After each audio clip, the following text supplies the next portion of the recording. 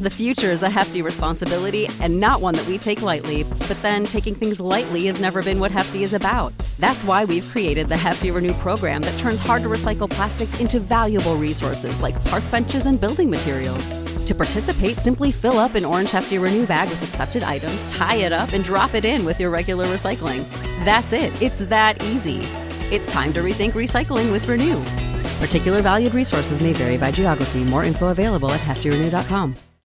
When you need mealtime inspiration, it's worth shopping Kroger, where you'll find over 30,000 mouth-watering choices that excite your inner foodie. And no matter what tasty choice you make, you'll enjoy our everyday low prices, plus extra ways to save, like digital coupons worth over $600 each week. You can also save up to $1 off per gallon at the pump with fuel points. More savings and more inspiring flavors make shopping Kroger worth it every time. Kroger, fresh for everyone. Fuel restrictions apply.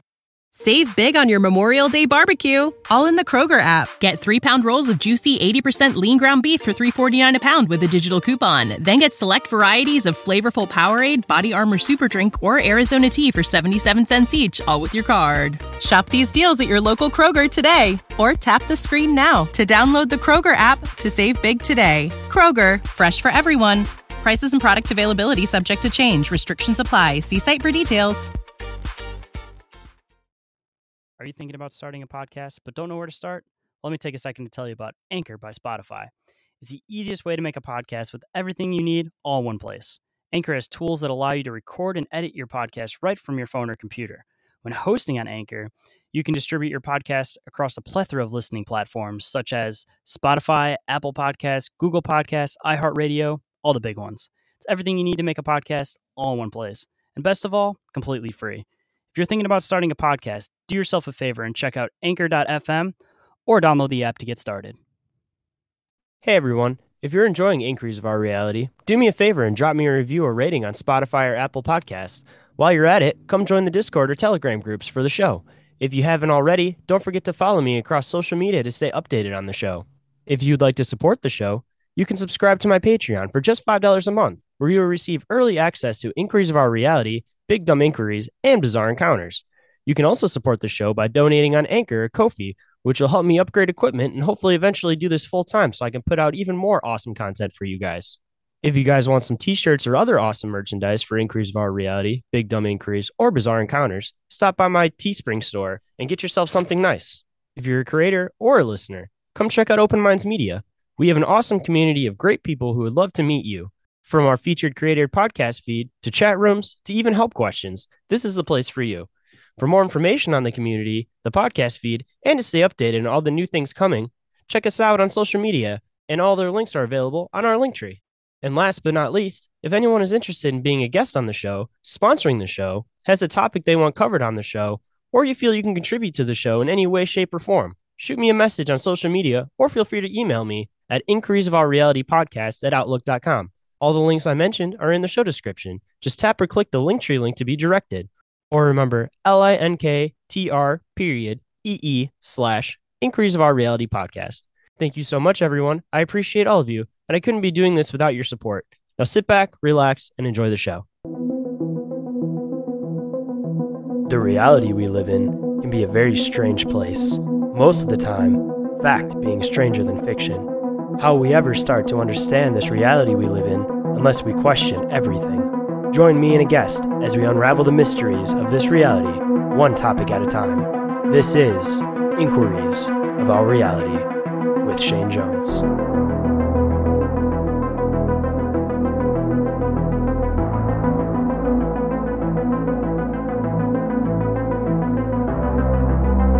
Hello, everyone, and welcome to the now 56th episode of Inquiries of Our Reality. Today with me, I have again, Chaz of the Dead, author, paranormal researcher, and all-around cool guy. How's it going, bro?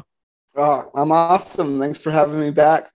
I appreciate you coming back on. So I guess before we get too far into it and get into your new book, just for people who didn't listen to the first episode you're on, why don't you give them a little brief description of who you are?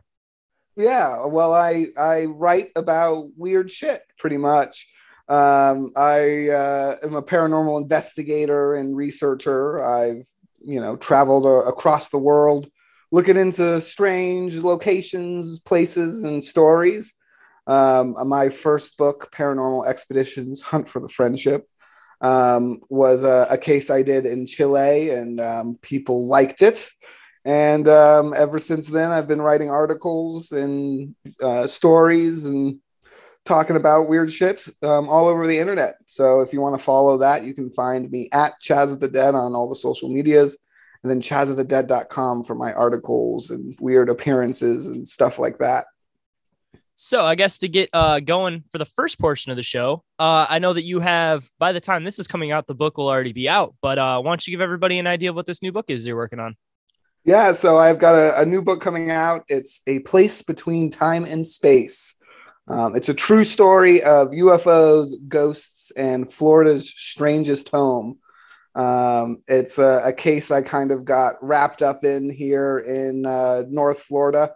You know, I really like to do international cases and research and, you know, get my boots on the ground and do, you know, visit these far off locations. But I kind of was, you know, pandemic trapped like a lot of people.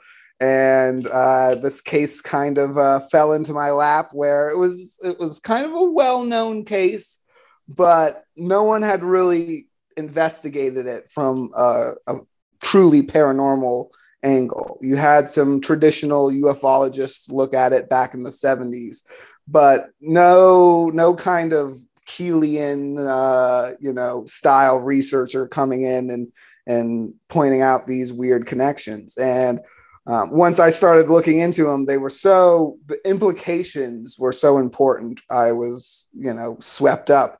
And then the location itself also swept me up. It's such a weird place. Not only the house itself, but the island, the whole area that I ended up researching. It's just super bizarre, you know, one of those liminal spaces almost that are so popular these days, but what the old school researchers called a window area.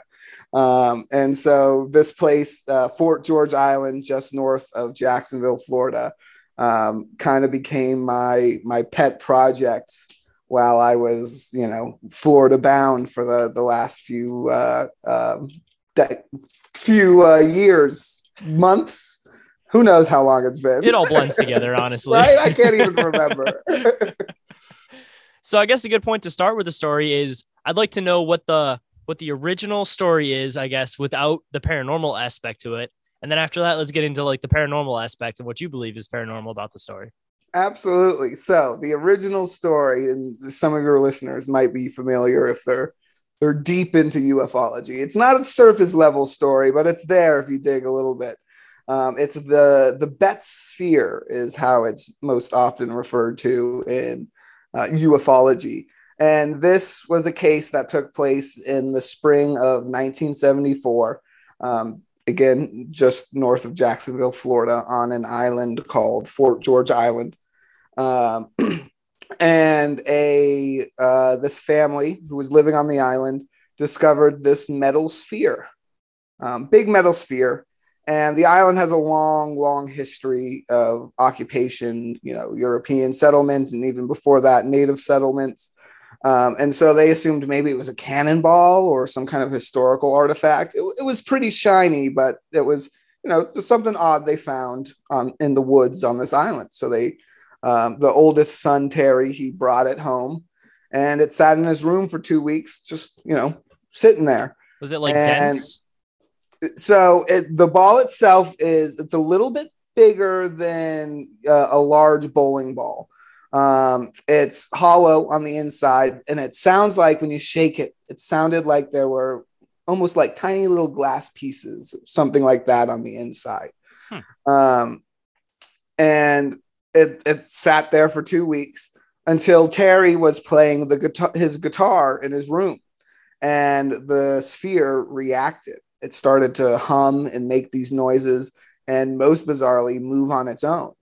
And it seemed to move with intelligence. It would follow people around the house, and it would, you know, move. Would it roll? Yeah, it would pretty much roll on its own. It was, you know, doing this almost, and it almost acted like a pet. You know, if people were leaving out the back door. It would roll to the edge of the table and stop and like hang off the table, almost as like, hey, don't forget me. Like, I want to go with you. It displayed this, pseudo intelligence in its movements. And, the family was amazed. And I think it's important to note that this was a well-off family. The matriarch, Jerry Betts, she was a very, very impressive woman, is a very impressive woman. She's out there still. She doesn't speak on the case, but she's a very talented painter. You can purchase her paintings. But at this time in the 70s, she owned a trucking company and a real estate company. She even ran for city council. Again, a very enterprising woman for this time period. Mm-hmm. She, was like, wow, this is fucking weird. And, kind of told her friends, and it spread throughout this Fort George community, which was a kind of like an upper class, fancier, snootier community. In that area, they have the Ribault Club, and it used to be a golf course way back pre Depression era. It was a like Gilded Age hangout for Jacksonville's elite. In the 70s, it had kind of lost that mystique, but it was still, mansions and stuff on the island. And from there, it spread to local news. A local news radio guy, Ron something, I'm forgetting his name. He came to the house and saw the sphere move on its own, and he's been interviewed recently, and he was like, yeah, still to this day, he's like, yeah, fuck man, I saw it, moved on its own, rolled to the edge of the table, dangled there. It was super weird. Never seen anything like it. Never seen anything like it since. Is this sphere still around somewhere? So what happened to the sphere is actually quite a mystery. So after it takes off in local news, the story starts to get a little fuzzy, and it takes place over the span about a month after the ball starts moving.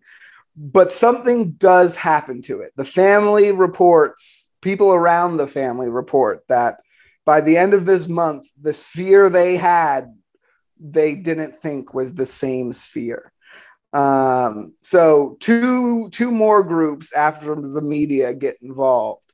First is the Navy. The Navy actually has a station right south of Fort George Island at Mayport, right there at Jacksonville, big naval station, naval yard. They often station boats out there, aircraft carriers and the like will be stationed in the waters outside of Mayport. It's a big naval area right there, right next to Fort George Island. And so, it was their neighbors essentially with the Navy. And so the Navy was like, you got this weird sphere that moves around. Well, we'll take a look at it. And they conducted x-rays. And this is one of the first things that becomes a mixed report on what happens.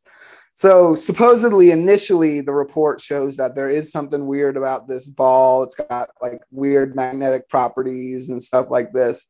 And then when Jerry, who being the shrewd and intelligent businesswoman she is, she drew up a contract that she had the Navy sign saying they'd give her the ball back if it wasn't their technology.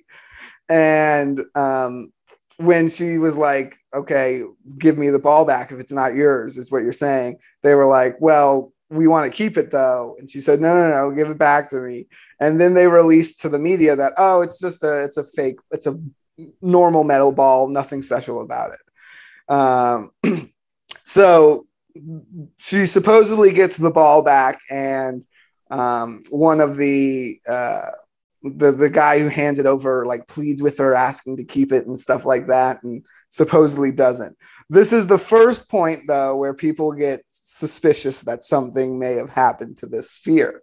Of course, do we believe the Navy to give back the actual sphere? The second point comes in with famous ufologist, father of ufology, J. Allen Hynek. He was working at the time for a panel in New Orleans, put together by the National Enquirer of all publications, investigating the UFO phenomenon. They were going to give money to anyone who could, produce UFO evidence. And so they offered to fly out Terry Betts in the Sphere. And supposedly during this flight, Terry gets this phone call, or someone gets this phone call from his mom in this panic voice asking him to rush back to Jacksonville. And so he does. And supposedly this is another point where the family is separated from the Sphere, and something might have happened to the Sphere. He gets back to Jacksonville, and it turns out that there's no emergency. The whole thing is a put on. Either the family thinks it's the National Enquirer fucking with them, like trying to get the Sphere and trying to run tests on it without them around and stuff like that. But in a lot of other paranormal cases, these phantom phone calls pop up quite a bit. John Keel, during his Mothman investigations, a ton of these were reported by his witnesses. They would get these phone calls from voices that had knowledge about the case, knowledge about their interviews, sometimes even accurately imitating John Keel's voice to these witnesses. So this weird kind of trickery through the phones is something that tends to pop up in these kinds of cases. Do you think it's like a paranormal thing? Like, do you think it's people that know things that are messing with them, or do you think it's strictly something like paranormal that's communicating through somebody else's voice possibly? Well, it's hard to say in this case in particular, because we aren't sure at what point the ball was truly tampered with. We know it was tampered with from the reports of the family. They said at the start of the month, this ball was moving around on its own and doing weird shit. By the end of the month, it stopped. And so the third point is when J. Allen Hynek, as almost as like kind of an apology about the shady shit with the panel, he agrees to come to the home and investigate the Sphere himself. And the story goes, in the middle of the night, they caught J. Allen Hynek fiddling with it, like fucking with it. And some people think he swapped it out. He had a big kind of like bowling ball bag with him when he was there. They think he may have swapped it out. His adult son, in an interview recently, recalled playing with a big metal sphere from Florida, was his words, in his basement as a kid. So there's these weird pieces of evidence that shows Hynek wound up with it. But whatever happened, this story essentially shot up into super popularity in the 70s in Jacksonville. And so much so that it was a national story. The National Enquirer, these people were flying them across, state lines. The Navy got involved, and people began showing up on Fort George Island and like camping on their property and like knocking at ringing the house all hours of the night.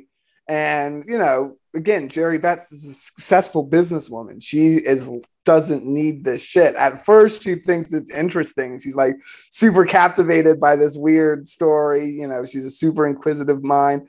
The reason she bought this house in the first place was because it's this big, spooky, supposedly haunted house on this hill. It's unlike any other structure in Florida. It's literally a house on a hill where we don't even have hills. And it's the tallest point, built onto the tallest point in the county. And it has a basement, again, something you don't see in Florida. It has so many different levels, and it's a super bizarre structure. And that's why she liked it. She was like, a weird haunted house sold. I'm going to live in it. Well, I guess another question before we go too far into, because I'm curious about this house now. What's like the paranormal history to the house itself, like when she bought it? So, yeah, the house is definitely, that was the first part of this story that felt untold. Because the house itself had haunting legends associated with it long before this woman moves in and finds a UFO. And of course, people into the paranormal will know this trend of high strangeness, that, you know, the phenomenon might be the weirdest in a month in sometime in 1974 in the spring. But the phenomenon happens repeatedly. It's almost cyclical. It occurs again and again, and it has these different manifestations. So the house was and still is called, in some, you know, reportings of it, the Neff House. It was built for a man named Nettleton Neff. He was a railroad engineer / executive, and he had it built as a summer home. And he wanted this kind of like castle structure, and he took it to a famous architect from Jacksonville, Melvin Greeley. Many of his buildings around Jacksonville are historical landmarks. Very, you know, renowned architect. Again, Gilded Age architect, when that was like the fanciest job you could have, you know.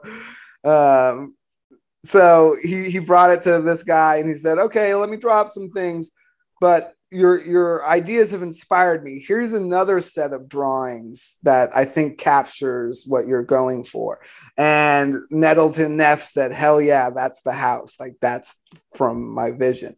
The house itself it's castle-like. It's the main entrance is a tower, this, you know, conical tower, 3 stories tall. It's got a balcony on the second floor. It spreads off into 2 sections there. To the right is where your bedrooms and a library was, several different rooms and bathrooms and stuff. And to the left is this grand hall. It's really like a hall out of a castle. It has a fireplace at the end. It looks like you should have one of those long Viking, you know, tables in the center of it. And it ends off into like a sunroom, which is all boarded up now. None of the all the windows are, you know, broken. It's replaced by plywood. But at the very end would have been this bright sunroom that led to the patio. There was a third wing of the house which was demolished. Jerry Betts actually built onto the house, adding like this kitchen and this garage area. But it was this massive castle. It really was. It's in this Tudor style. It's so bizarre when you see it, because it looks like you're walking through a Florida swamp, and then sitting on a hill is this European style castle, and you're like, what the fuck? But, you know, there's nothing around that looks like that. And this was Nettleton Neff's vision. But his family never moved into the house. They started to die in these really tragic and, in the first case, mysterious circumstances. The first to go was his wife, who died at another property the family owned in a fire. The newspapers called it a mysterious fire. No other, you know, follow-up was ever published, so we don't really know what happened in that mysterious fire. But we know next to go was his adult son, who was attending Harvard. He disappeared, and they searched for him for weeks, until he was found, and he had killed himself. He was hanging in an apple orchard. He'd committed suicide. And finally, Nettleton Neff shot himself in his office at the railroad company, I believe, in St. Louis. And so actually died in the house?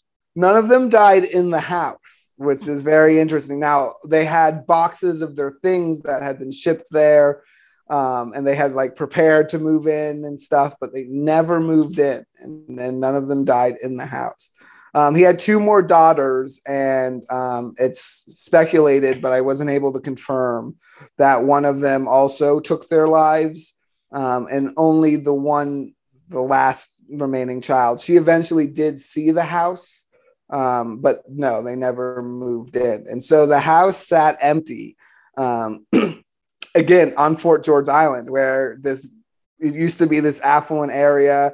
This golf course was built kind of around it, but the Depression had hit, and this family never moved in. And the golf course started to turn into Florida swamp very quickly. It's very surprising how fast it happens here. That's almost anywhere, man. You leave stuff Mhm. alone long enough, like even golf courses, anything in Michigan, dude, that shit gets taken over quick. Very, very quick. And so it starts to turn into this woods, and there's this big empty house filled with these boxes. It looks like a castle. It's sitting on the hill by itself. It's a good distance from all the other properties because it's on a chunk of land. And people start hearing voices and seeing lights and hearing telephone ring out, even though no phone's connected, and hearing an organ play, like Dracula's castle, but an organ's never been in the house. And so it kind of became this center of urban legends, and to the point where Jerry Betts heard about it and she went out and saw it and she like, sold, I'll take it. Haunted house, that's fucking cool. I want that. I'm moving in. Let's do it. And again, impressive woman she was. Very interesting character. And so she moved in and even gave interviews about like, oh yeah, people say it's haunted, and we've definitely experienced some weird stuff. We've seen some lights on the property, but it's probably just phosphorus in the soil. Like she has these, like, yeah, I've experienced all this weird stuff, but it was probably just this and that. She told of one instance where she was having a dinner party and they were all, talking and chit chatting, and they heard a crash. And they went to the kitchen. The kitchen door was locked. They unlocked it, went into the kitchen. The dishes were broken. They had teleported out of a locked cabinet and smashed onto the ground. And, she showed her guests like, haunted house, isn't it wacky? And it really was like, she kind of like just rolled with it. And so the same was her approach when her son found this weird metal sphere. And again, right, haunted house, weird metal sphere, there's speculation on whether it's real or not, that sphere being, something mechanically strange or not. A lot of people will assume that, oh, well, it was in a haunted house, so maybe the ghosts were just pushing the ball around, and that's why it was acting like that, which is a fair assumption. I understand that. I had that thought too.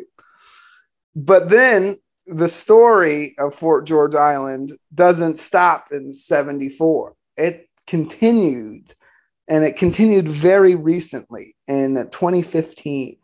And actually, for us as researchers, even more recently. It continued when the Navy released those famous Navy UFO videos through the New York Times, Tom DeLonge, the famous 3 videos. You have the Tic Tac one that David Fravor saw, and he's the guy that was on Joe Rogan and did all the, he's the guy that does all the rounds. But the 2 other videos were released as well.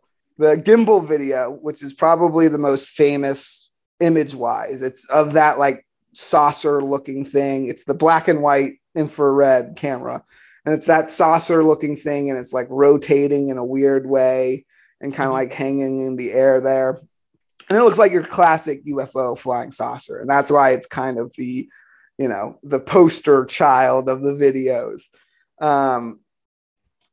So the 3rd video, though, was filmed the same day as the gimbal video. It was filmed at the same location. That location was the Atlantic Ocean, just outside of Mayport Naval Station in Jacksonville, Florida. The 3rd video shows a metal sphere traveling right above the ocean. It's called the Go Fast video. And it's called that because it's going fucking fast. They're using this camera, which again, its entire job is to lock on to objects. And they're trying to catch it. And they're like, fuck, man, I can't. The pilots themselves are like, I can't get it. There it is. I can see it. And then it locks on and they're like, whoa, we got it. we got that fucker. It's hauling ass.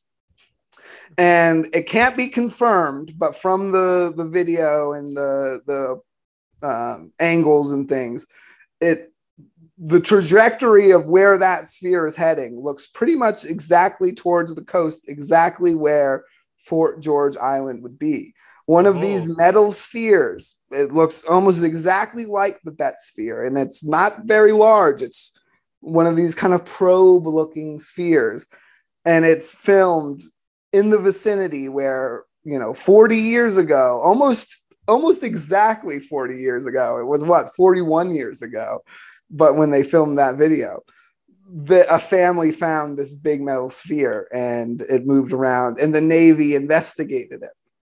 Now, again, through my research at the time in 1974, no one knew this because they didn't have access to the data banks we have now. But Mayport Naval Station by the 1974 had already experienced 2 prior UFO incidents. There were 2 reports submitted by people much later on that, in 52 and 1952, and blanking on the second one. But they had these 2 separate incidents where fighter jets were scrambled and like a big glowing light hung over the naval airfield, and like the alarms were rung, and classic military sightings. The higher ups came in and said, "Don't tell anyone about this shit ever. Shut your mouths. You didn't see anything." Again, these guys were like, it was fucking weird. Everyone was talking about it the next day. And kind of these classic military reports where it is compartmentalized, so they don't really know that much, but they're like, man, I saw a UFO. And so the brass at Mayport Station certainly was interested in UFOs.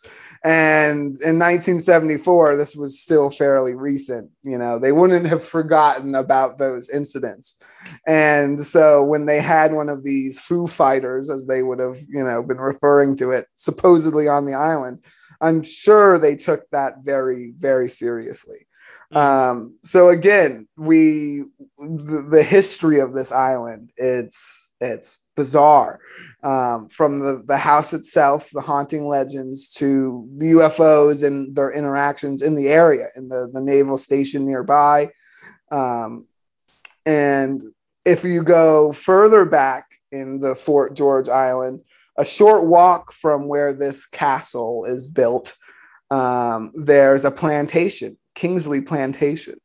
And no surprise, like lots of plantations through the South, it's attracted its own ghostly legends, from your classic ghostly woman in white, seen in the hallways of the plantation and wandering through the fields at night, to a more specific legend about a red-eyed entity.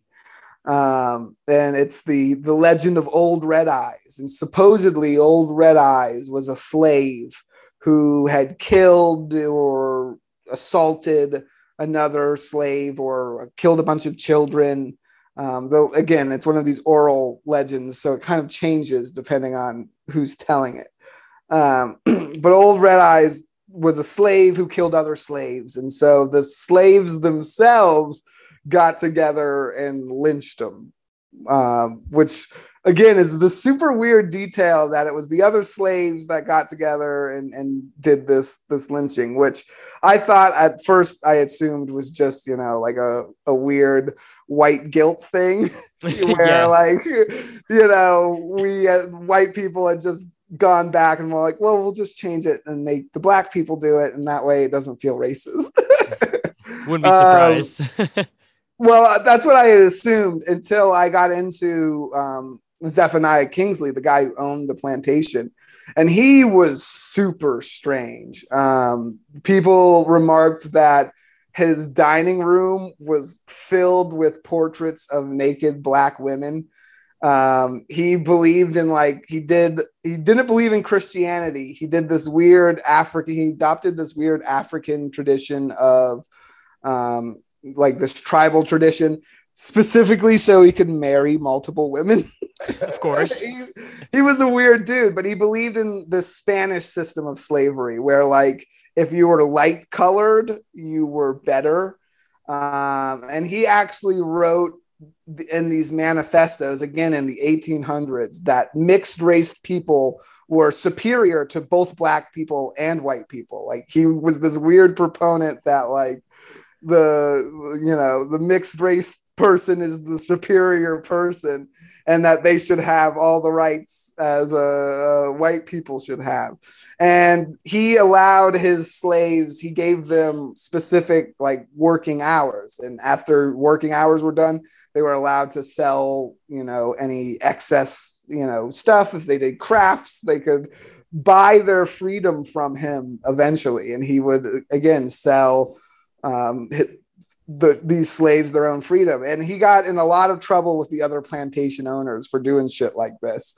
One of his wives, Anna Kingsley, ended up taking over a second plantation, and, like, she ran it. She was in charge of it. Again, she was an African woman from Africa who was this plantation owner. So they had this super weird system of slavery on Kingsley Plantation. Still brutal. He was still bringing in illegal slaves after the end of the Atlantic trade and shit like this. He was still a villain, your classic capitalist, baron villain. But he did have this super weird kind of system set up on his island that would allow the old Red Eye story to that weird bit about it being, a crime solved within the slave community, and, justice being dealt out by the slaves. That actually sounds like something Zephaniah might, allow, compared to some of these other places. But again, what the whole Kingsley story shows is that the island starts to have this meld of traditions and occult beliefs. And that goes even further back. We can take the timeline even further back. Before it was the plantation, for thousands of years, it was occupied by the Timucua Native Americans. And there's shell middens. If you drive through the island today, you're driving past these ancient shell middens where it's, just stacks of oyster shells and stuff. And the hill that the castle's built on supposedly is partially, thought to be part of these middens, partly constructed. So you have this continued occupation. The first European explorer to land there was Jean Ribault, a French Huguenot. And he said the first Protestant prayer ever to be prayed in North America. And he prayed that prayer on Fort George Island. So again, it's very much the physical start of a religious-based genocide that would occur over the next few hundred years. After, ironically, he built a fort in that area. We don't know exactly where that fort was built, Fort Caroline. We know it was built around the mouth of the St. Johns River. Fort George Island's a likely, because of its elevation, is a likely candidate for that fort. But we do know the Spanish landed 40 miles south, marched an army through a hurricane, and massacred all of the French settlers in that fort. And that settlement 40 miles south was St. Augustine. And so they wiped out this French settlement. And if they hadn't, Fort George Island might very well be the oldest European city in North America. But the Spanish got to them first. Of course. That's usually how that goes. Yeah. So actually, Jean Ribault led a sneak attack at the same time the Spanish was marching north. He was going to sail south to St. Augustine and burn it. And he had got all his men on ships and stuff. But that hurricane hit, and it turns out the Spanish had a better job marching through the hurricane than they did sailing through it. And his fleet was shipwrecked several miles south of St. Augustine. And by the time they had marched north, half of them had drowned and they were half starving, and they ran into the rest of the Spanish army who massacred them. at a little river inlet, and it's the my Spanish is shit right now. Matananza Inlet there, the Massacre Inlet. It's still named for where Jean Ribault was put to death with the rest of his crew. So again, really dark occult history off the bat. You know, everywhere Ribault landed, there were ghost stories. That he set up a settlement as well on his first trip in North Carolina, and there's this ghost that appears in this mansion in Beaufort in South Carolina called the Gouch, and it's this little jester dwarf entity.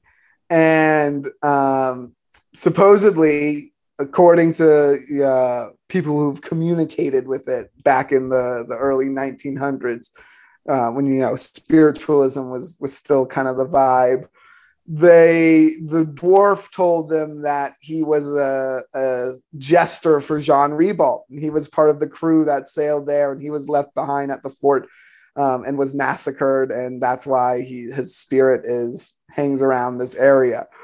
Again, super weird stuff. Yeah, definitely. The Spanish had a mission on the island because, again, the Native Americans were there, so they were trying to convert them for several years. Not a lot is written, or maybe I should say preserved, from that time period. A lot of the Spanish records aren't really about. There's a church where the old mission used to be on the island now.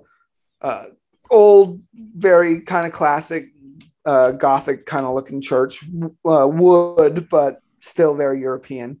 And yeah, so it's just this place that again has kind of been a spiritual, I don't know, God, it sounds cheesy, but spiritual battleground for a lot of ideas and just spirituality as a whole, from its evolution of being simply, oh, well, it's either Jesus or filthy pagans, you know, blasphemers, we got to convert them or kill them, to the more in-depth ideas of the 1800s and 1900s of ghosts and hauntings, and what is spirit and what is the afterlife, and what forms do those take. And then it seems that it's evolved once again to meet our current modern expectations, the expectations of UFOs starting in the 70s, where the sphere is physically found and handed around from a bunch of people, and it moves and it's seen by dozens and dozens, to today where the military is still filming these spheres in the vicinity of this island.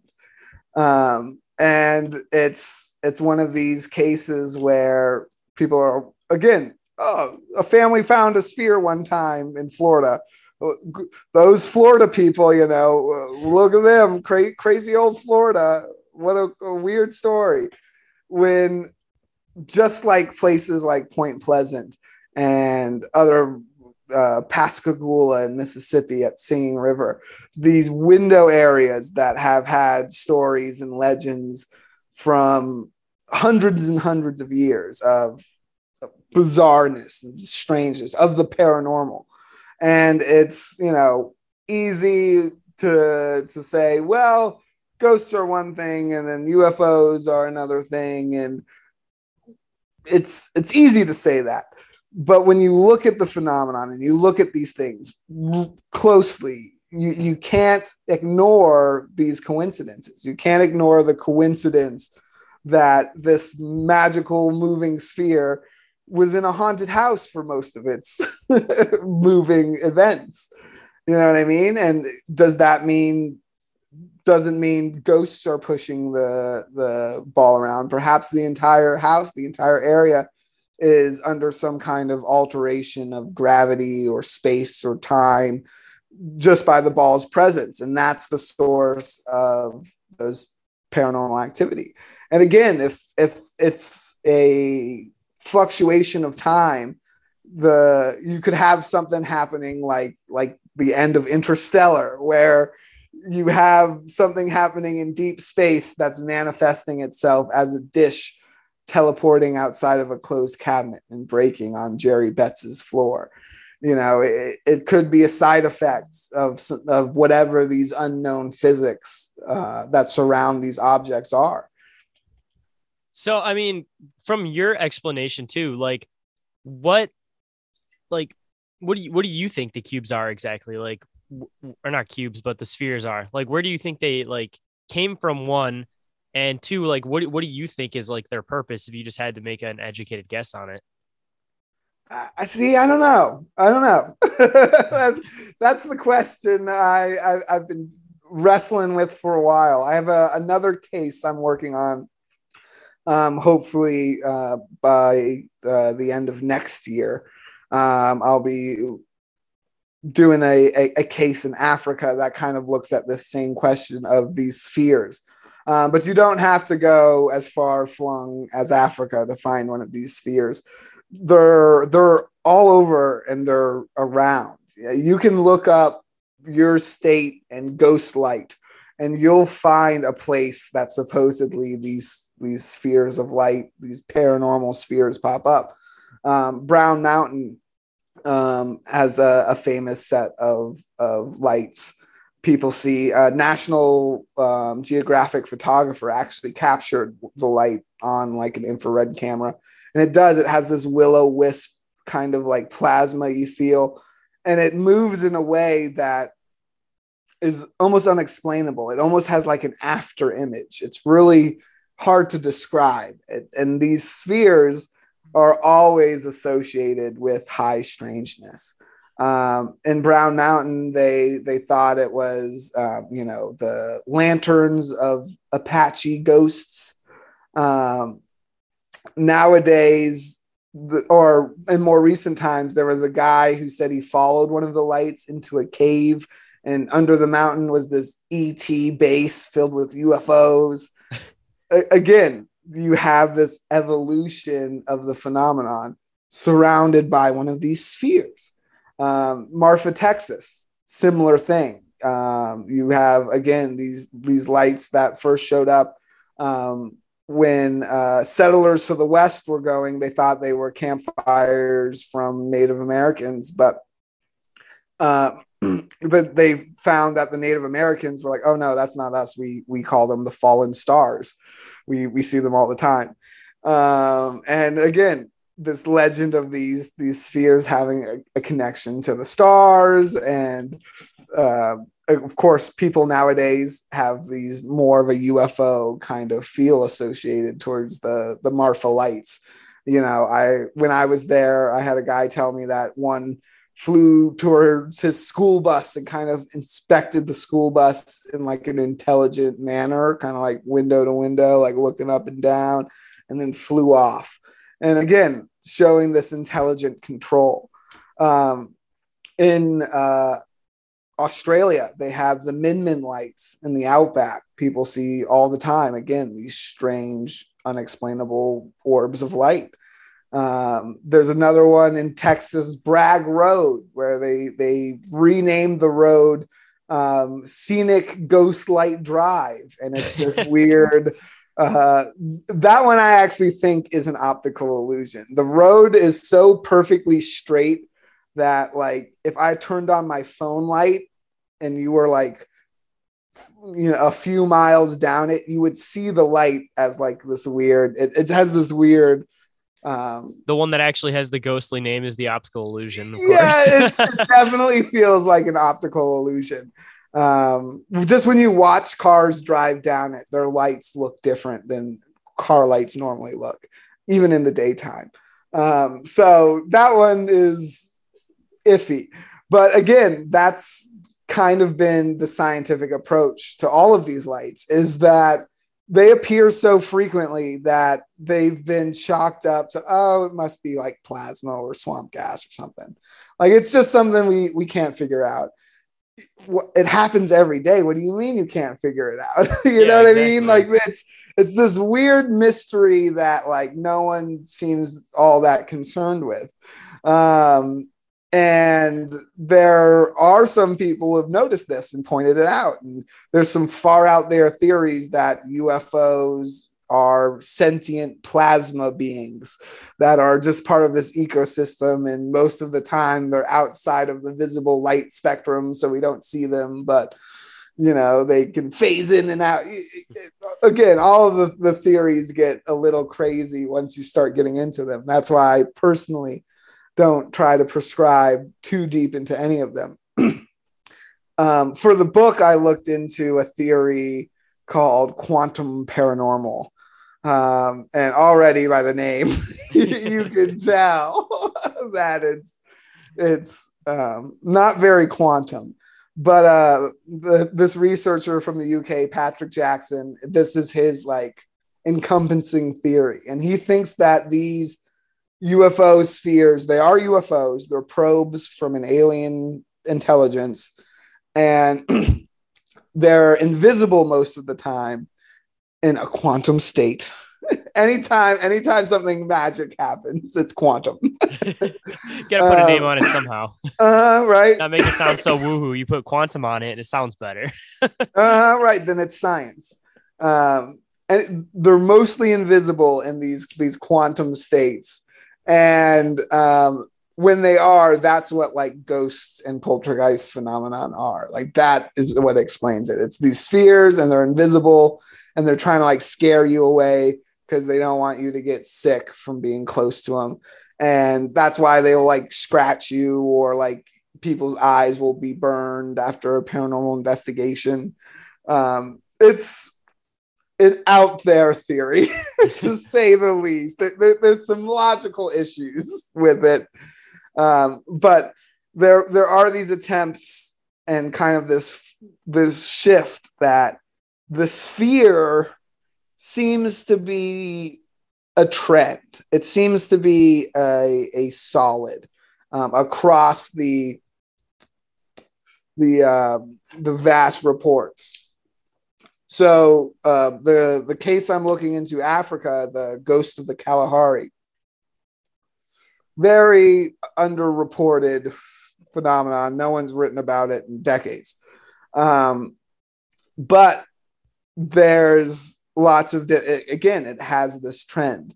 In the colonial era, you have people seeing these spheres of light and then associating them with women in white dresses, the phantom of a colonial era spirit.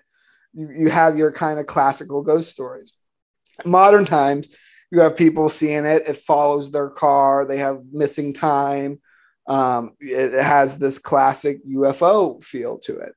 But in this one swath, this one area where there isn't as much of a colonial presence, isn't quite as modernized as some of the more urban areas, there's this belief that this glowing light, once you get close to it, it's a flying snake.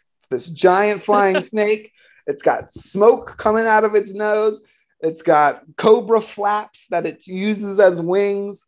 And it will suck the blood out of your cattle. It'll leave these big puncture marks, these perfectly burned holes, and suck all the blood out. Again, like a UFO cattle mutilation. And interestingly, though, it's not strictly across ethnic lines. There's been some research into this when it comes to more simple things like color and stuff like that, that show that we do, based on our cultural beliefs and stuff like that, see things differently. But you have Dutch settlers in this area who are sheep farmers saying, yeah, I saw the giant snake and it sucked the blood out of my sheep. And again, it leaves scorch marks, these burn marks on the animals and on the ground, very similar to UFOs. And it has this big glowing light on its head. And so from far away, it just looks like a sphere of light. But once it gets close, then it takes form. And I don't have a solid 100% theory, but if I would say my best guess is that's probably true for all of these spheres, that it will turn into whatever your expectations, whatever your cultural predisposition inclinates. If you're a UFO guy, you're going to see UFOs. If you only believe in ghosts, you're a ghost hunter, you're going to see a ghost.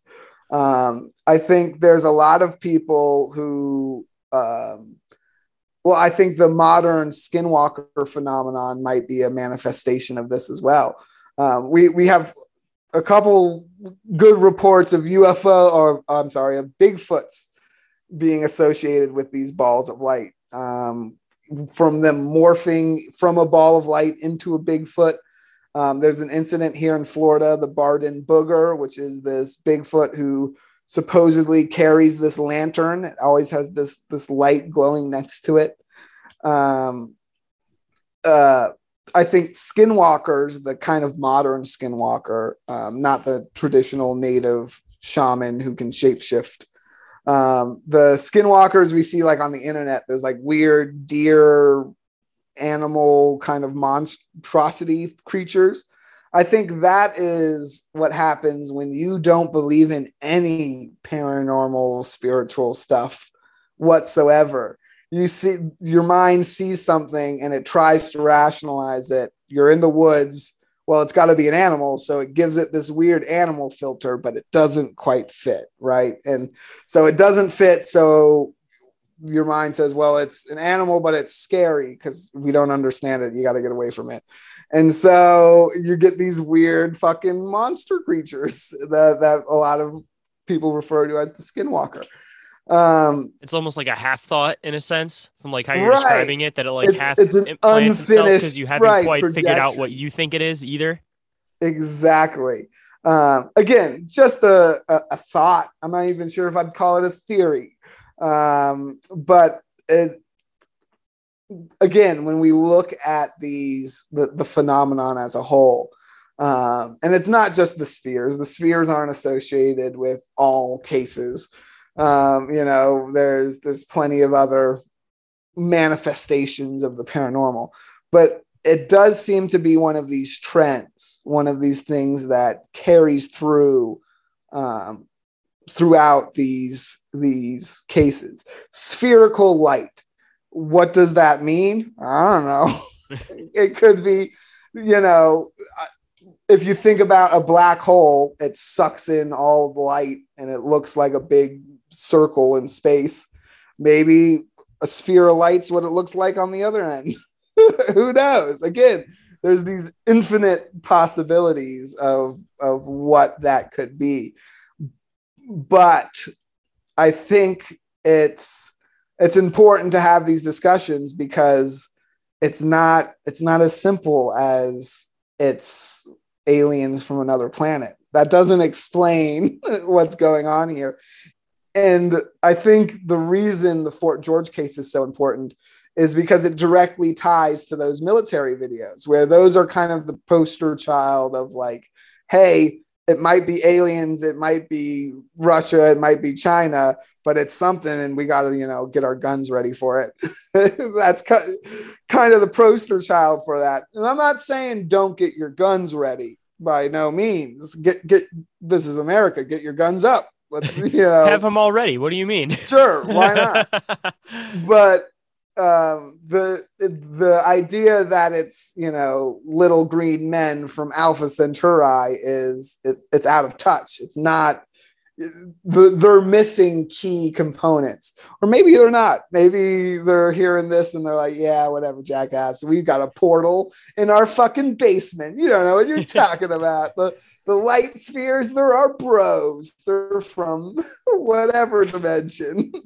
See it like while you're talking about that, I've kind of had like a weird theory I've been kind of thinking about. So I'm sure that you've heard this whole concept about paranormal things not necessarily being paranormal, but rather being like a thinning in the veil where you're seeing something potentially in another dimension or in another universe.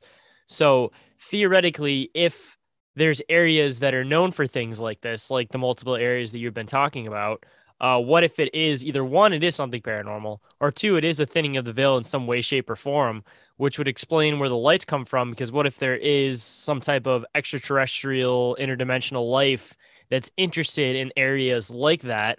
So then they send out, like you're kind of saying, with like probes, but these probe lights to check out those areas. So that's why we end up associating these lights with these paranormal areas, is because it could altogether be either interdimensional or extraterrestrial things also trying to research these areas because they know that there's something up with these areas.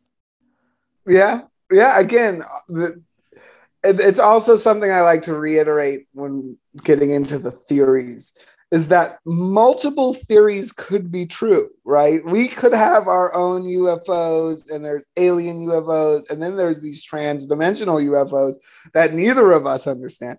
All three of those could be true. They don't have to be, mutually exclusive.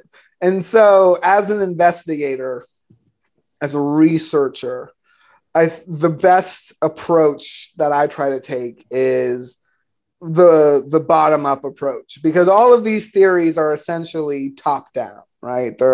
Here's what it is, and here's how it explains everything, and you kind of just pick and choose examples, just make it fit. right? That fit the theory. And I have yet to find a theory that covers the blanket of high strangeness that the paranormal phenomenon truly encapsulates. And that being said, starting from the bottom and spending all this time looking at it, there are some trends. There are certainly some things. And location is one of them that I actually started with as kind of like a for granted. Well, there's certain locations where these things happen more often than not. But as my research has continued, I'm not quite sure it's the location more than it's the story. And it's these locations, they have a story, an old story. There's an old story. And like Fort George Island, if you look hard, sometimes there's even an older story. And sometimes there's even an older story. John Ribault, when he landed on Fort George Island, he erected this big pillar. It was supposed to mark off, be the southern border of the French territory he was marking off. And the Native Americans, he noted on the island, because again, fully occupied island, he was staking a claim on. They started to leave gifts and treat this island as an altar. Now, almost nothing is written about the Timucuan native religion, what they believed and stuff like that. But it shows that they did have an occult system, right? They turn this is a weird stone pillar. They're this is clearly has some kind of importance, and incorporated it into some kind of local religion stuff. Again, the spiritualism that predates Europeans, for who knows how long, and whatever that system was based on predates and goes even further. In Point Pleasant, West Virginia, you have the curse of Chief Cornstalk, who was unfairly killed. They killed him by accident while he was, a political prisoner. Huge kerfluffle. Terrible for native relations in the area. Not that the European settlers cared, but he cursed the land, and then there's this legend that there would be this long-standing curse, and there would be no prosperity in the area of Point Pleasant. Again, this occult tradition that has kind of the basis. Years later, you have this total evolution, and again, how does a Native American dude saying a curse have anything to do with a Mothman? I'm not sure. I want to reiterate that. I don't know, but I know that story existing, is a key for whatever happened next, because it happens in all of these window zones. Pascagoula, Mississippi, I mentioned earlier. That's where two dudes were abducted by these robot-looking aliens. The police investigated and found them credible. They passed lie detectors. They bugged them. They put them in a room with listening devices and try to catch them planning their story and stuff like that. Couldn't find anything like that. It's considered one of these grade A abduction cases. And the area where they were abducted, they were fishing on a river called Singing River. And it's called Singing River because the original French governor of Louisiana, he heard this phantom song in this portion of the river. And he was told that this Native American tribe, instead of being killed and enslaved by another tribe, they decided to sing their death chant and drown themselves in this river. And you can hear their songs eternally. And again, this was hundreds of years ago. This dude was told this story and in the 1600s. And supposedly the story dates back from way, way long before that. And again, it seems that I like to put it this way, that stories are our original psychedelic drug. Maybe not original. We might have taken magic mushrooms first, actually. But yeah, going into stoned ape theory. So yeah, if that's true, then it's not the original, but it's one of them. It's one of the top, hallucinogenic experiences that we do daily and we take for granted. If you imagined anything I've been talking about tonight, if you pictured that castle in your head or that sphere moving around, then I made you hallucinate a thing. I've cast a spell on you.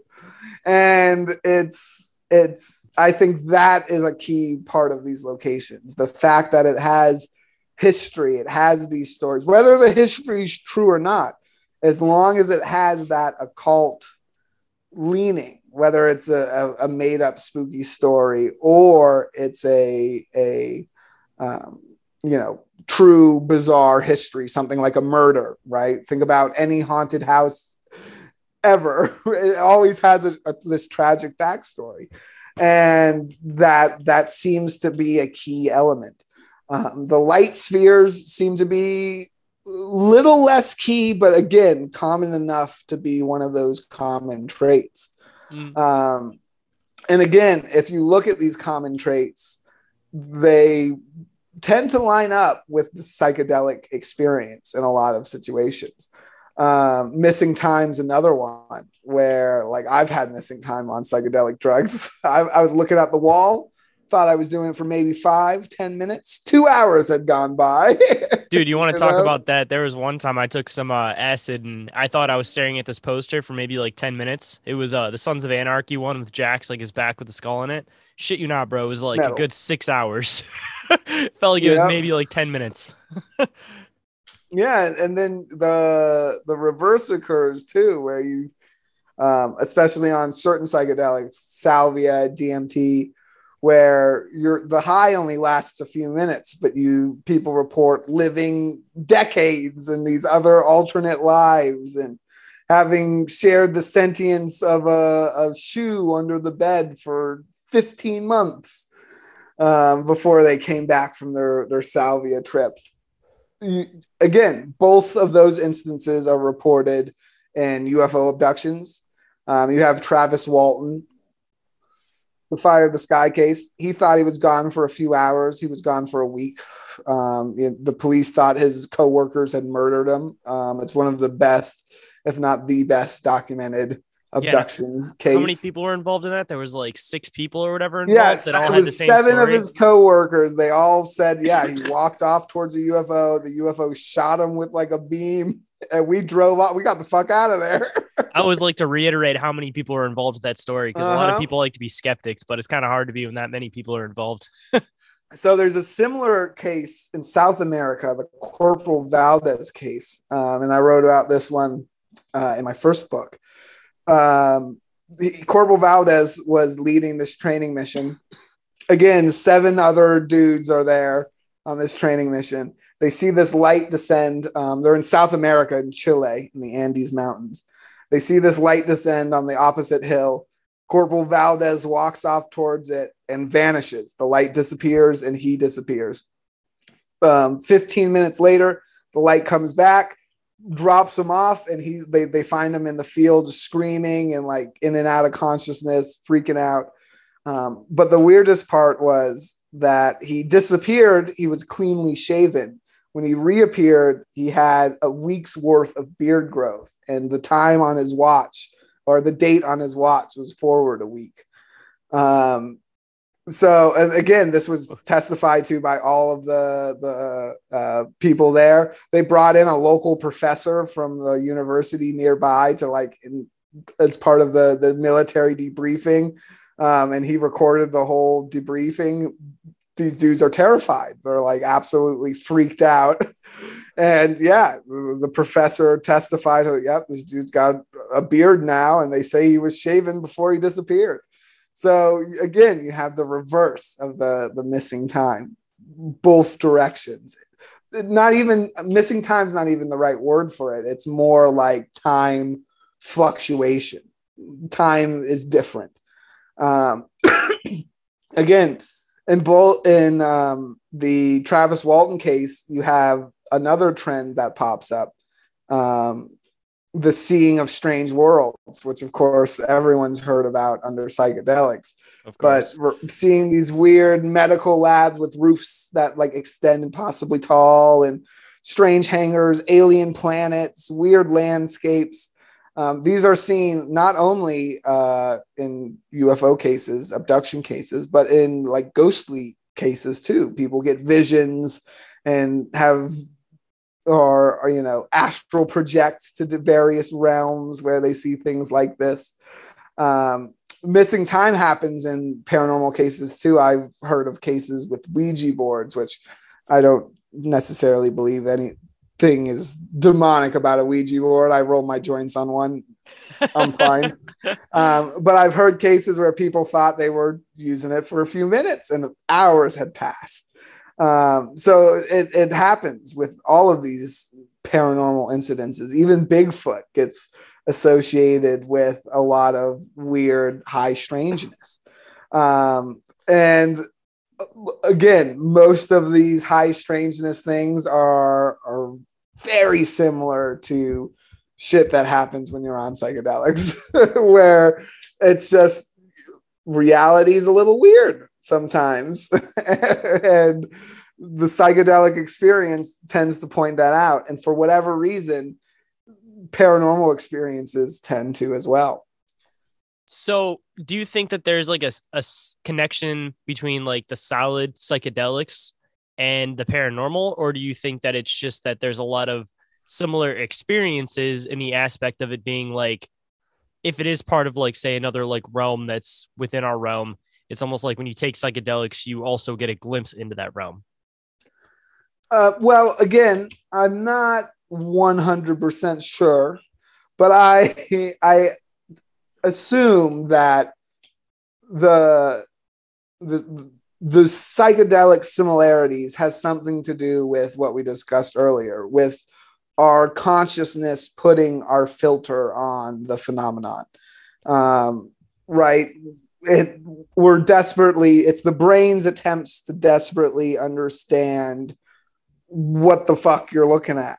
And some people see Bigfoot, some people see skinwalkers, some people see aliens. And the process of applying that filter is uses some kind of psychedelic substance in the brain, perhaps. Or it's, again, chicken or the egg, or whatever mechanism of physics that the phenomenon is using to manifest fucks with us in a psychedelic way. It could be a side effect of interacting with the phenomenon, which is almost one that I tend to lean towards too, because most people, it seems like a lot of the abduction experiencers and stuff like that, a lot of times it sounds like someone describing their first psychedelic trip.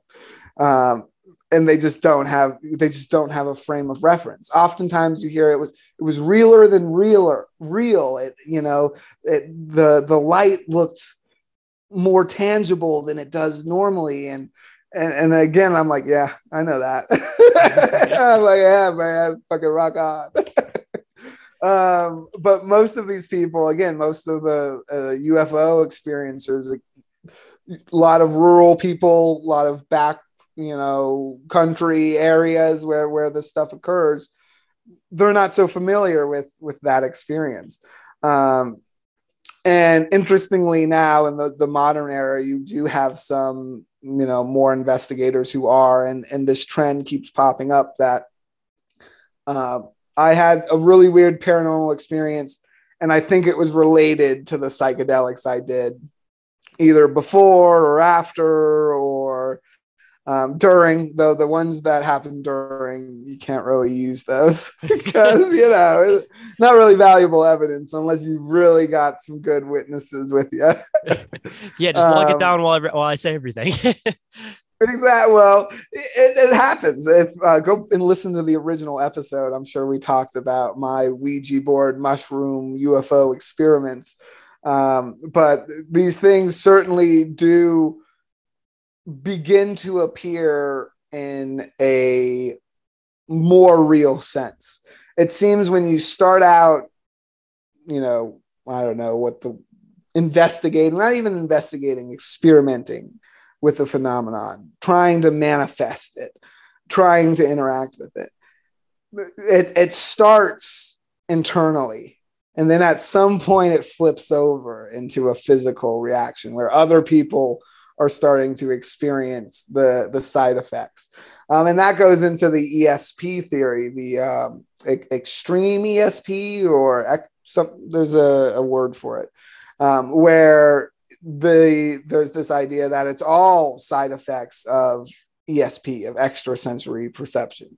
We don't understand it. And so some people accidentally create ghosts with their brain.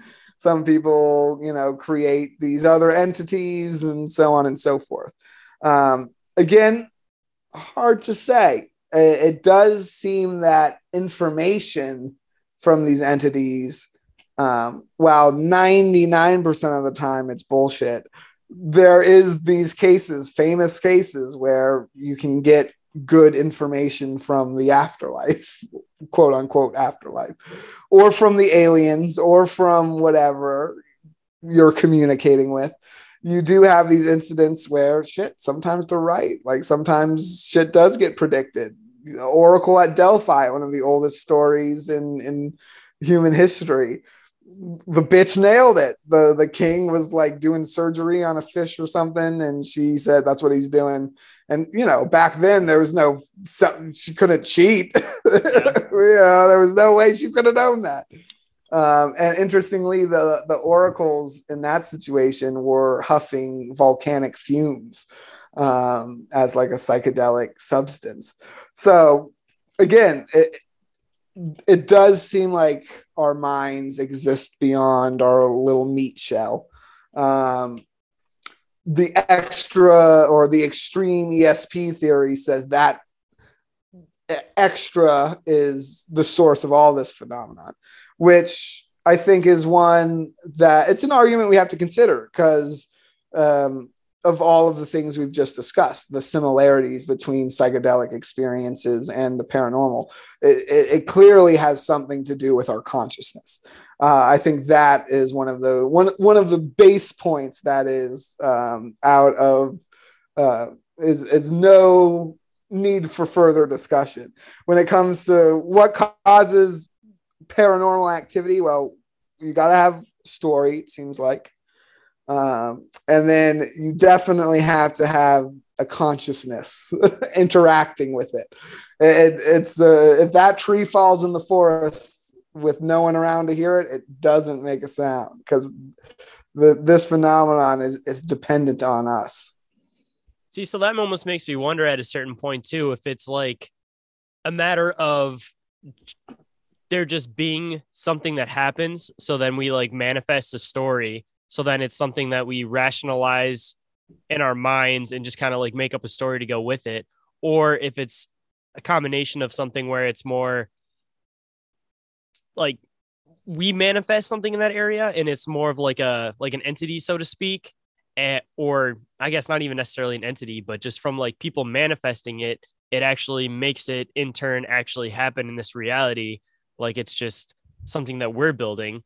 Or if 3, it's one of those things that it's like, if something happens in an area and there's a story that starts there, then is it almost like there's other bad things that are bound to follow just because of everybody already having that idea of that area? So I guess in a way it kind of manifests other bad things to happen, and then it kind of continues on down a trend from there.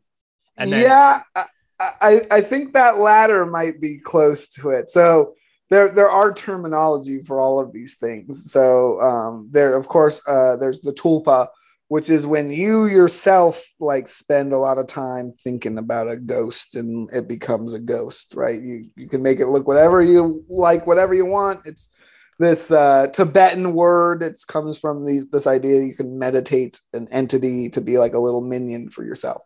Then there's the idea of the egregore, and that's when society gets together and accidentally or on purpose makes a tulpa like together. And my go-to example for that is Slender Man, where, you know, in the concept of egregores, I think is it's a true thing. It's definitely, it's one of those things like, is Superman real? Well, yes and no. Like, he's a real concept. There's hundreds of books and movies, and like he exists kind of, right? And Slender Man reached that exact same kind of status where he existed kind of. But you have that story, you have people experiencing it physically, where it wasn't just those girls who stabbed each other, or the girls who stabbed the other girl.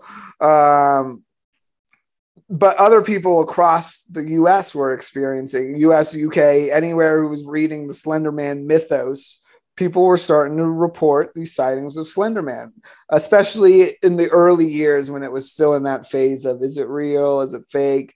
You know, the history hadn't been tracked as well as it is now. And so it kind of existed as this egregore without a location, without a space. I theorize now that those stabbings occurred, give it maybe a decade more, and those will now be the Slender Man woods. That's the Slender Man zone. I think that's probably his home now. If you want to go see Slender Man, that's probably where it's going to happen. When ghost hunters and paranormal investigators and researchers start showing up to that area to look for the Slender Man, that's where they're going to start finding him. And that's because, again, paranormal phenomenon seems to appear, and it appears to these filters, and it uses these stories as a basis for its arrival. That could almost be ritualistic too, in the aspect of like, if somebody creates the story like that and then somebody gets murdered in the process of that happening there, that ritual in a way could bring that into flourishing because blood's been spilled to create it. Well, absolutely. And even again, that seems to be true with most of the haunting stories. Most of them revolve around some kind of bloodshed, some kind of violence. And, you know, of course, it seems like many ancient traditions had some kind of understanding of this concept from, you know, death guardians and gods and sacrifices and things like that. The idea of creating these entities isn't a new one. It's something that's been around longer than most of our human ideas that we, you know, take for granted today. So it's, again, the argument is how real is it though? How real are these stories? How real is an entity? And the answer is one that no one likes to hear, but the answer is real is a spectrum. I don't know. Your real is different than my real. That's all I've been able to really figure out. I was going to say real is what you make it in a sense. That was kind of what I was gearing towards. We're all living in our own realities. And, you know, the best you can do is keep your reality as open and broad and, you know, empathetic as possible. Accepting and trying to understand new ideas, but everyone's got their limits. You know, everyone's got a wall that they'll hit at some point. where you'll be like, nah, no, that's bullshit. I can't accept that piece of information. And a lot of times, rightfully so. But why I think the answer to those questions, to what is reality, simulation theory and stuff like that, it sits in these outliers that we call the paranormal. It's these situations where something truly bizarre and reality bending is occurring. If we can grab that bend, hold on to it, and be like, hey, come here, reality, and we can take that closer look at the fabric, that I think is the goal of the field. And it's probably a few hundred years away. I'd love to be like, I'm the guy who's done it. I've got buy my book. All the answers are there. I've cracked the code. But hey, everything goes from woo-woo to science after a certain point. Right. There's a great book on that from Dr. Raymond Moody. He's a pioneer in the near-death experience research. And he wrote a book on nonsense, the theory of nonsense. And I think it's really crucial reading to understand logically and philosophically the paranormal. And it's one of those ones where, like, God, if I could just make Neil deGrasse Tyson read it, he'd be like, oh shit, okay. And like he'd be like, well, all right, wait, fuck, huh? He'd have to reconsider his viewpoint, especially on things like this. And it's about understanding that nonsense is not false just because something's not. By the very definition, if it's nonsensical, it doesn't mean anything, which means it can't be true, it can't be false.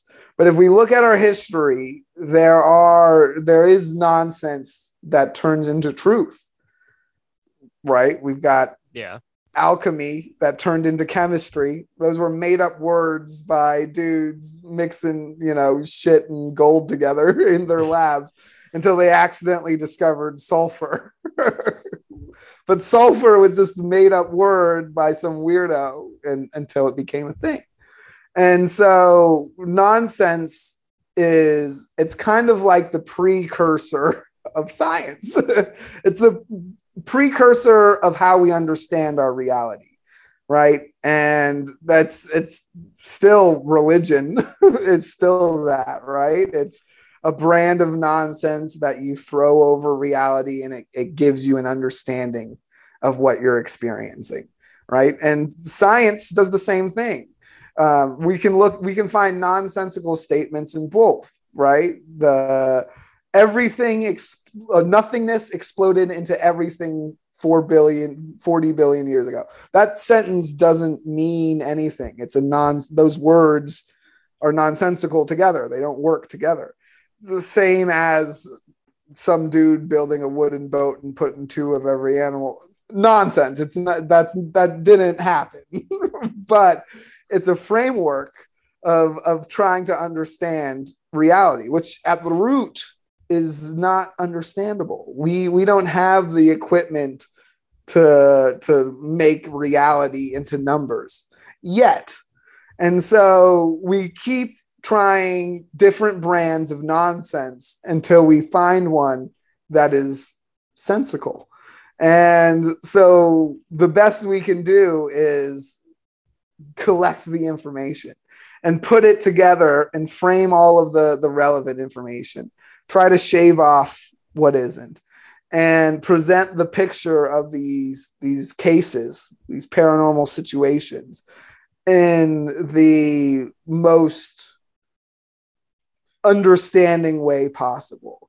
And not saying that, oh, well, I'm a UFO guy, so I don't want to talk about how the house was haunted, because then people will think, I'm a ghost guy and I don't want to, I'm selling this to fucking MUFON. So I don't want to talk about, we can't do any of the ghost stuff. Or they saw a Bigfoot. Oh, well, we'll leave that part out, but they saw that UFO. I got to write that down. No. These things, these blips in reality, they're related. They're related glitches. I don't know what the glitches are, what the sources of them are, what the issue in the code is, but they're everything. The DLCs. I hope.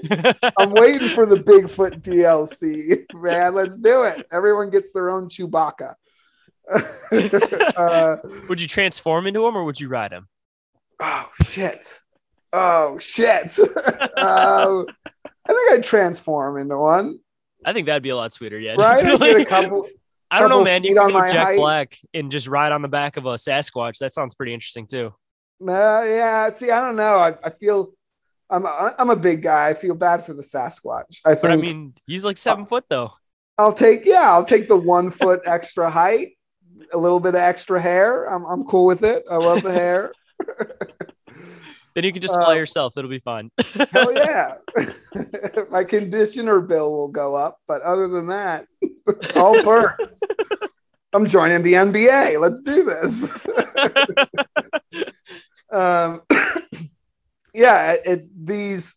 It's the errors in reality. That's what the paranormal is. And there are these ones that they keep popping up.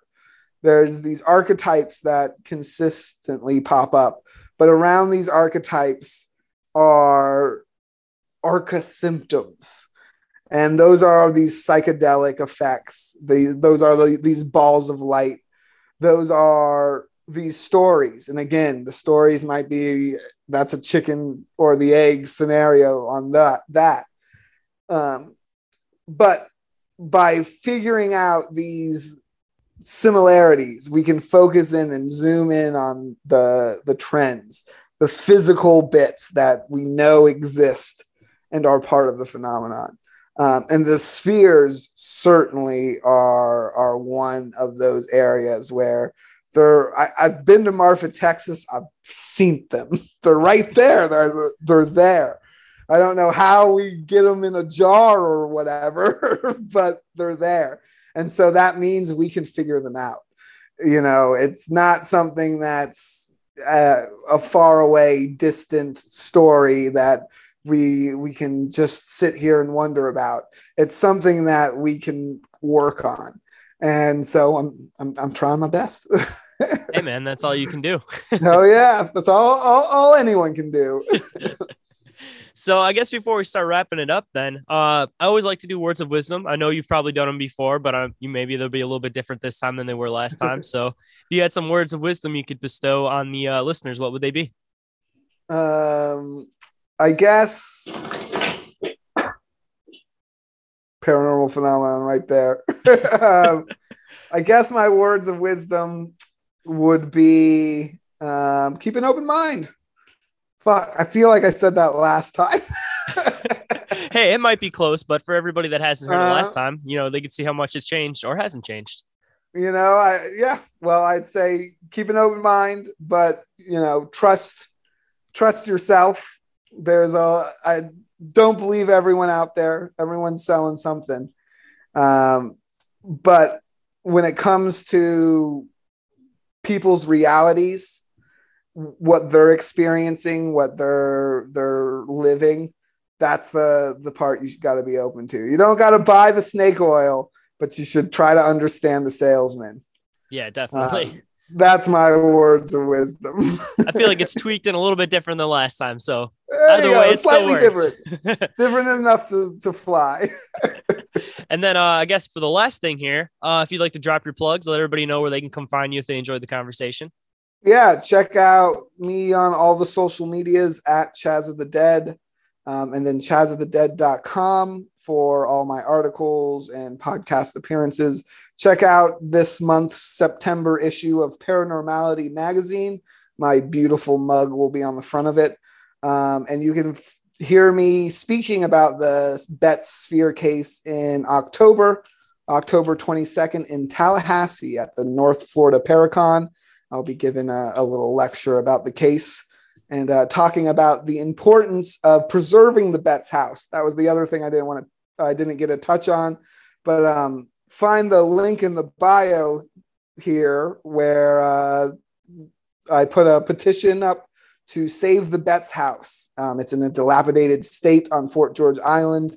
It's in the state's care, but they're not caring for it. So we're going to try to get it recognized as a landmark and preserved for future generations of paranormal investigators and history buffs who love weird architecture. So if you like any of that stuff, please take a couple minutes to go and sign the petition. Thanks for having me on. Yeah, dude. Thanks for coming back on again. And you'll have to send me that petition because I'll, of course, add it into the bottom and I want to sign it myself, of course, too. Yeah, absolutely. And then, I appreciate you coming back on for a second time. I'm sure hopefully I can have you back on for a third time. I always have a lot of fun having you on the show. Yeah, I'd love to be on. It's always a blast talking with you, man. I appreciate it. So for all the listeners, hope you enjoyed the conversation, and I guess I'll catch you on the next one. Have a good night, everybody.